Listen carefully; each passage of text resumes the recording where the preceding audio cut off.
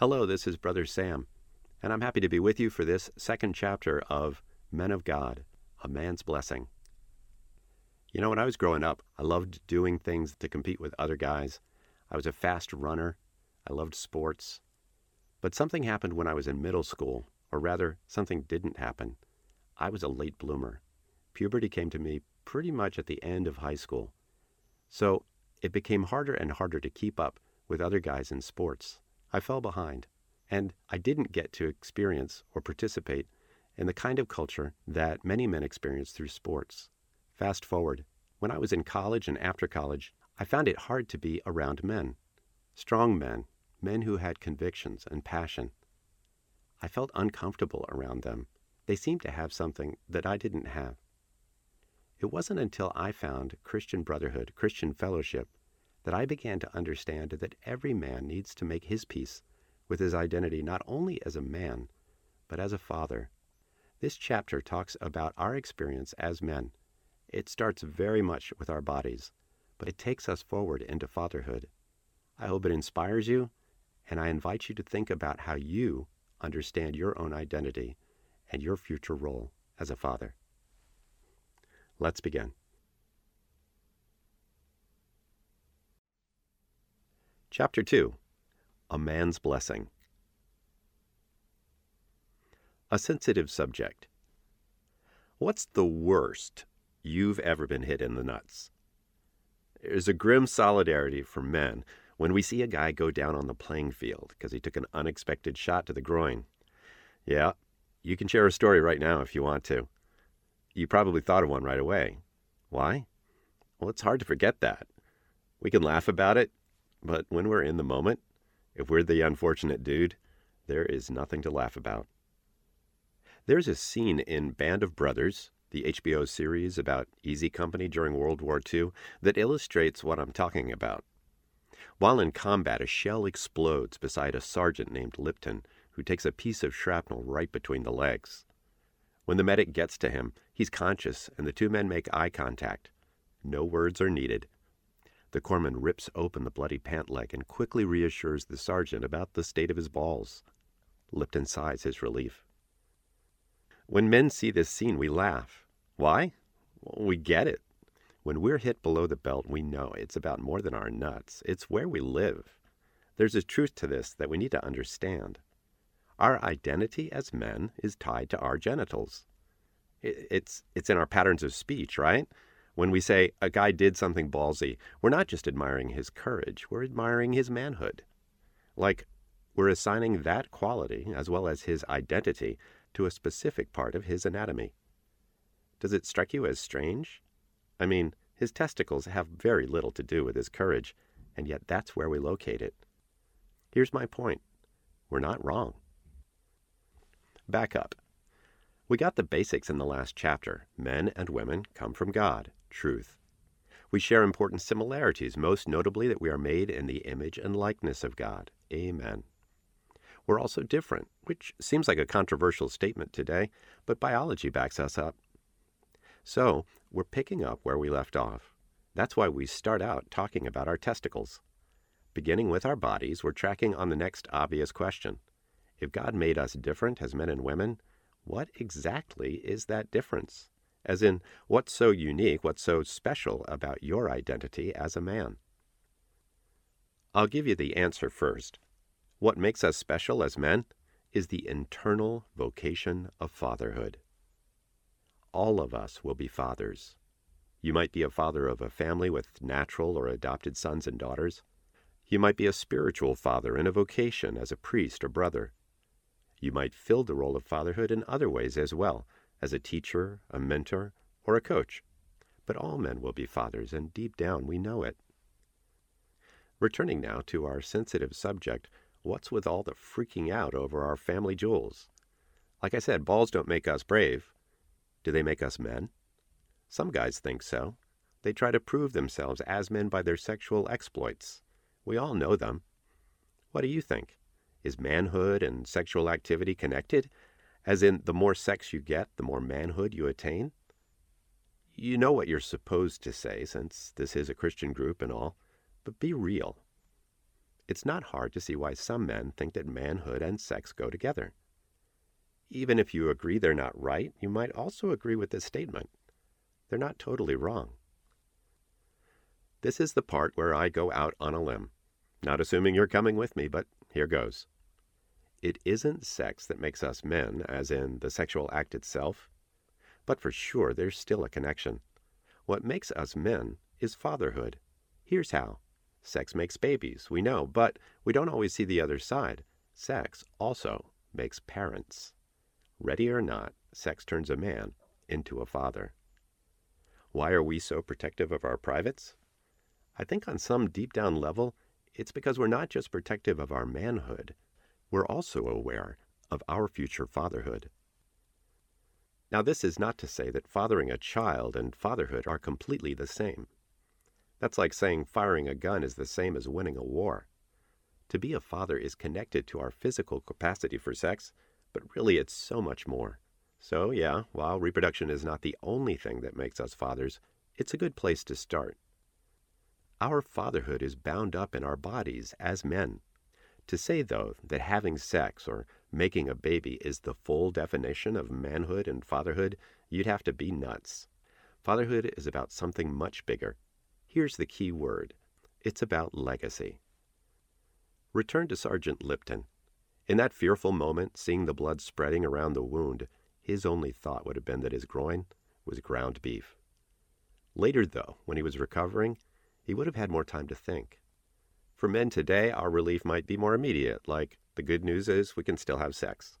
But for Lipton's time, a man would have connected this with a wider future, with the hope of having a wife and kids, even grandkids. In short, he would have been thanking his luck, and most likely his God, that one piece of shrapnel didn't cut him off from the happy family he had in mind.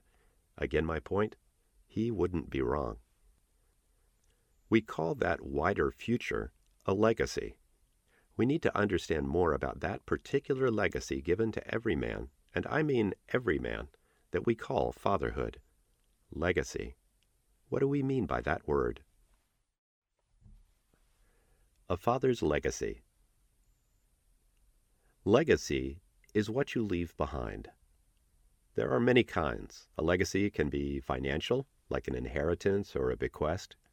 It could be an honorable life, like we see in Sergeant Lipton and the Men of Easy Company. On the other hand, it could be a shameful or unworthy legacy. Those are not what we're looking at here. We're talking about your legacy as a father. What will you leave behind as a father? This legacy is not way off in the future. It's something you're working on right now. Long before you're dead, your legacy begins to build. So you need to know what it's about, because it's very important. For some men here, our fathers have not left something for us. If that's you, you know how empty, how painful that is. The wounds experienced by the soldiers of Easy Company are nothing compared to the wound of a son who gets nothing from his father. We don't want to do that. We want to leave something for our sons. What do we leave? How do we go about it? There are 3 things a man gives that become his legacy: a father's blessing, a father's commission, and a father's mercy. We begin with the blessing. The first legacy, a father's blessing. A father blesses his son. Think of that. He says by his words, his gestures, his attention and affection, "You are my son. You are the delight of my heart. And so I want to bless you." In the Bible, blessing isn't just a prayer. It's a word, a prophetic sign, a lasting gift. When a son is blessed by his father, he experiences being given a gift. It remains with him all the days of his life. A blessing.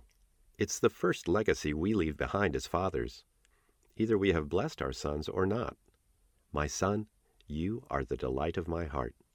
As Father Philip Merdinger, the founder of the Brotherhood of Hope, says, when a man knows his father thinks that of him, he can face down lions. Another part of a father's blessing is approval. Oscar de la Hoya was called the Golden Boy of boxing after he won a gold medal in the 1992 Olympics in Barcelona. One sports writer summed up the fighter's greatest struggle. Quote, Despite all the publicity, all the perks, all the cash, all the women, all the wild-eyed adoration that De La Hoya has heaped upon himself since he became the Golden Boy, one thing has been withheld from him. Not once, he says, has his father Joel given him any kind of approval. Not once has his father ever told him he'd done a good job. Not after he won the gold medal. Not after he won the world title in 1994. He says, I tried to understand him, but couldn't he once have said to me, "You did a good job"? The writer ends, "Tonight he will go into the boxing ring for many reasons, but one of them is very personal between a father and a son." Unquote. Oscar De La Hoya lost that bout. To this day, he's still trying to restart his career. Sad, isn't it? So the legacy of a blessing is also one of approval. A father says to his son, "You did a good job. I'm proud of you." Not, "You did a good job, but..." No qualifications or disclaimers, just approval. If you do that to your sons, if you say to them, "You are the delight of my heart," and "You did this or that well," without any "but you could have done better," you will bestow one of the greatest legacies a father can give his son. This video clip is a great example. It's a hunter guiding his son to take down a large buck with a bow and arrow.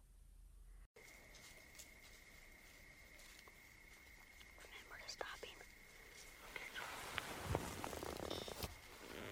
Easy now. Meh. Oh, yes. Oh my God! Oh my God! Oh my God!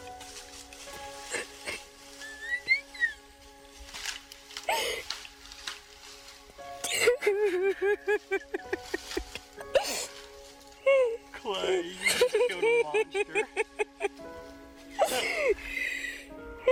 Oh my God!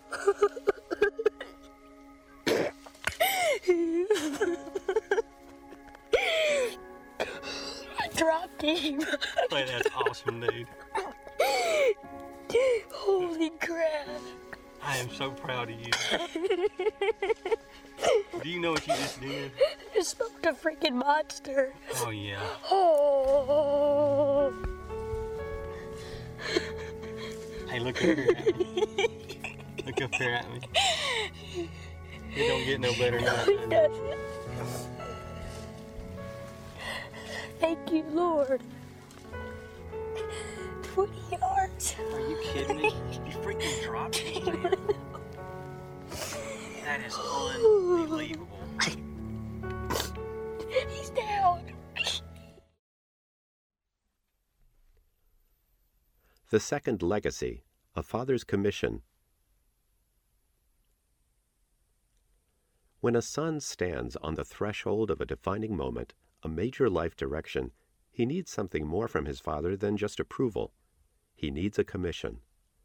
He might be going off to college, or starting his career, or getting married. A father's commission isn't so much about the task at hand or the choice being made. It's about the man himself. The father says, "Son, you're ready for manhood. You don't know everything yet, sure, but you're ready to take this on." In the Bible, we see a great example of this in King David. At the end of his life, he says to his son Solomon, in effect, "You will succeed me on the throne, and you will do well." That's the way a father commissions his son. He sends him out into the world and says, "You're going to do well, as David did." Solomon, in fact, became king after David, and for a while he did very well. For a while. When a father commissions, he says to his son, "I charge you." Will you be ready to do this? It might be on the occasion of your son's marriage, or the day he enters religious life. Maybe your son will become a priest. You say, "I commission you, go, do it, and do it well." It's very sad when a man receives no commission from his father, when all he hears is, "Well, you know, do your best, that's all you can expect." That's not a commission. Some men pursue their vocations in the teeth of their father's disapproval, like a seminarian whose father told him, "Look, if you're not going to go out and get laid every weekend, you're not a man." True story. What kind of a sentence is that in a young man's ears? What does that say about the way his father thinks of him? One day you will say to your sons and to your daughters, but it's especially necessary with your sons, "Go now, Do the thing you're called to do, and I'm there with you. You'll make mistakes, it's okay. You may fail. I failed.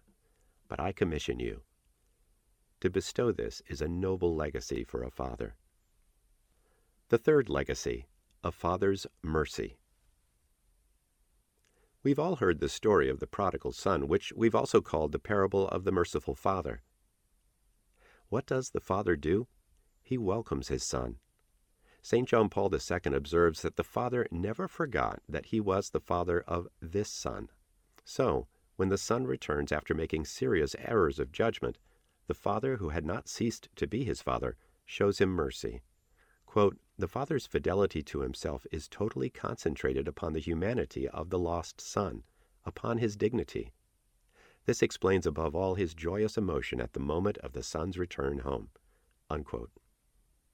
A father shows mercy when his son errs, makes mistakes, goes off the rails.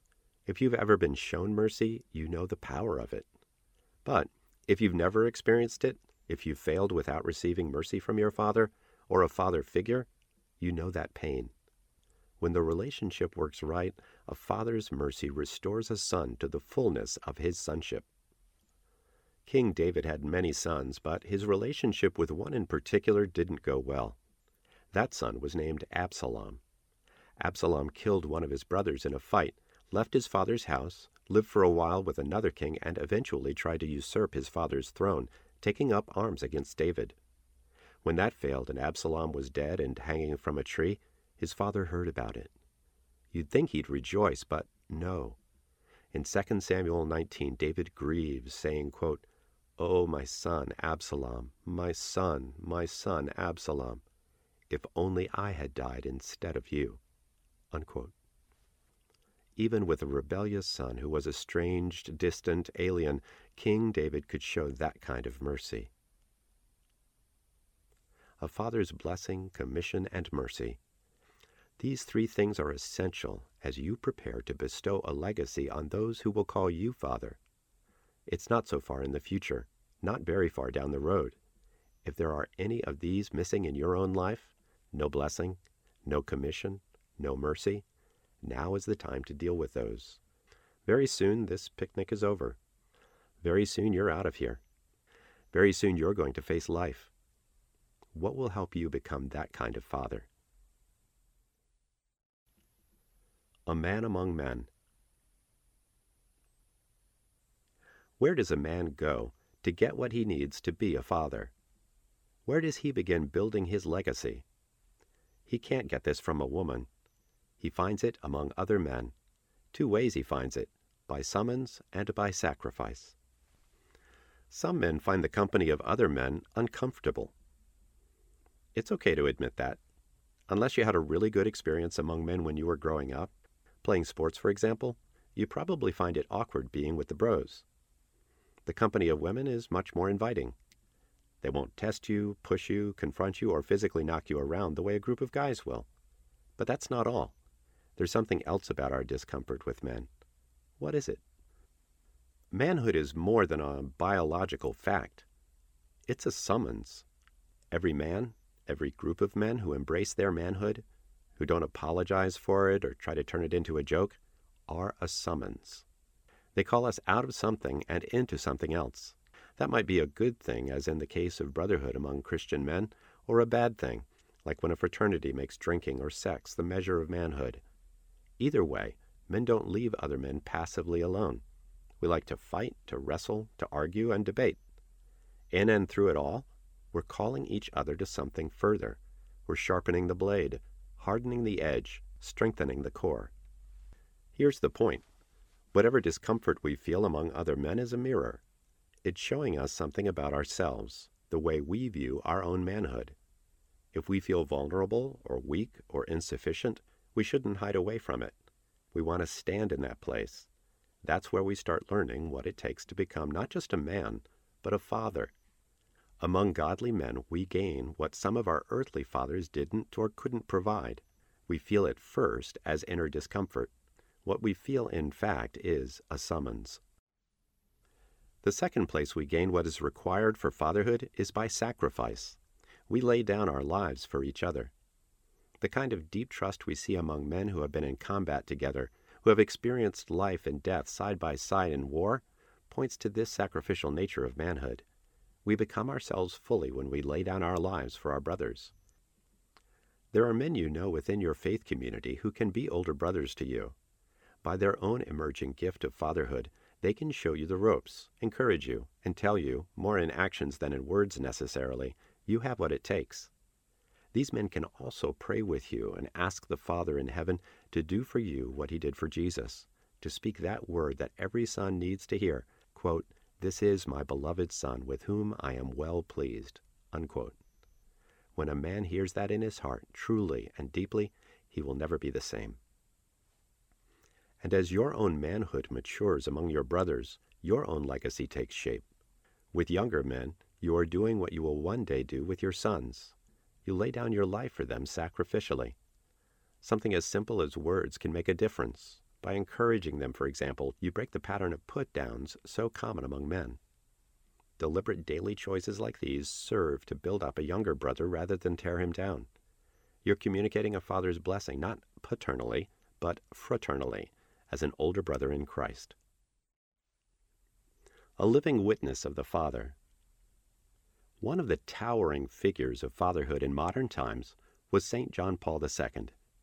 In his life we see so much of what we're describing here about manhood, fatherhood, summons, and sacrifice. If you've ever seen film clips of him, especially from the early days of his pontificate, you know that he projected fatherhood with power. Young people flocked to him by the millions, which delighted him to no end. He once wrote in a book called Crossing the Threshold of Hope, "In youthful joy," quote, "is reflected some of the original joy God had in creating man," unquote. In that same short work, John Paul II recalled his own father's blessing through the gift of a prayer book and the urging to recite daily a prayer to the Holy Spirit.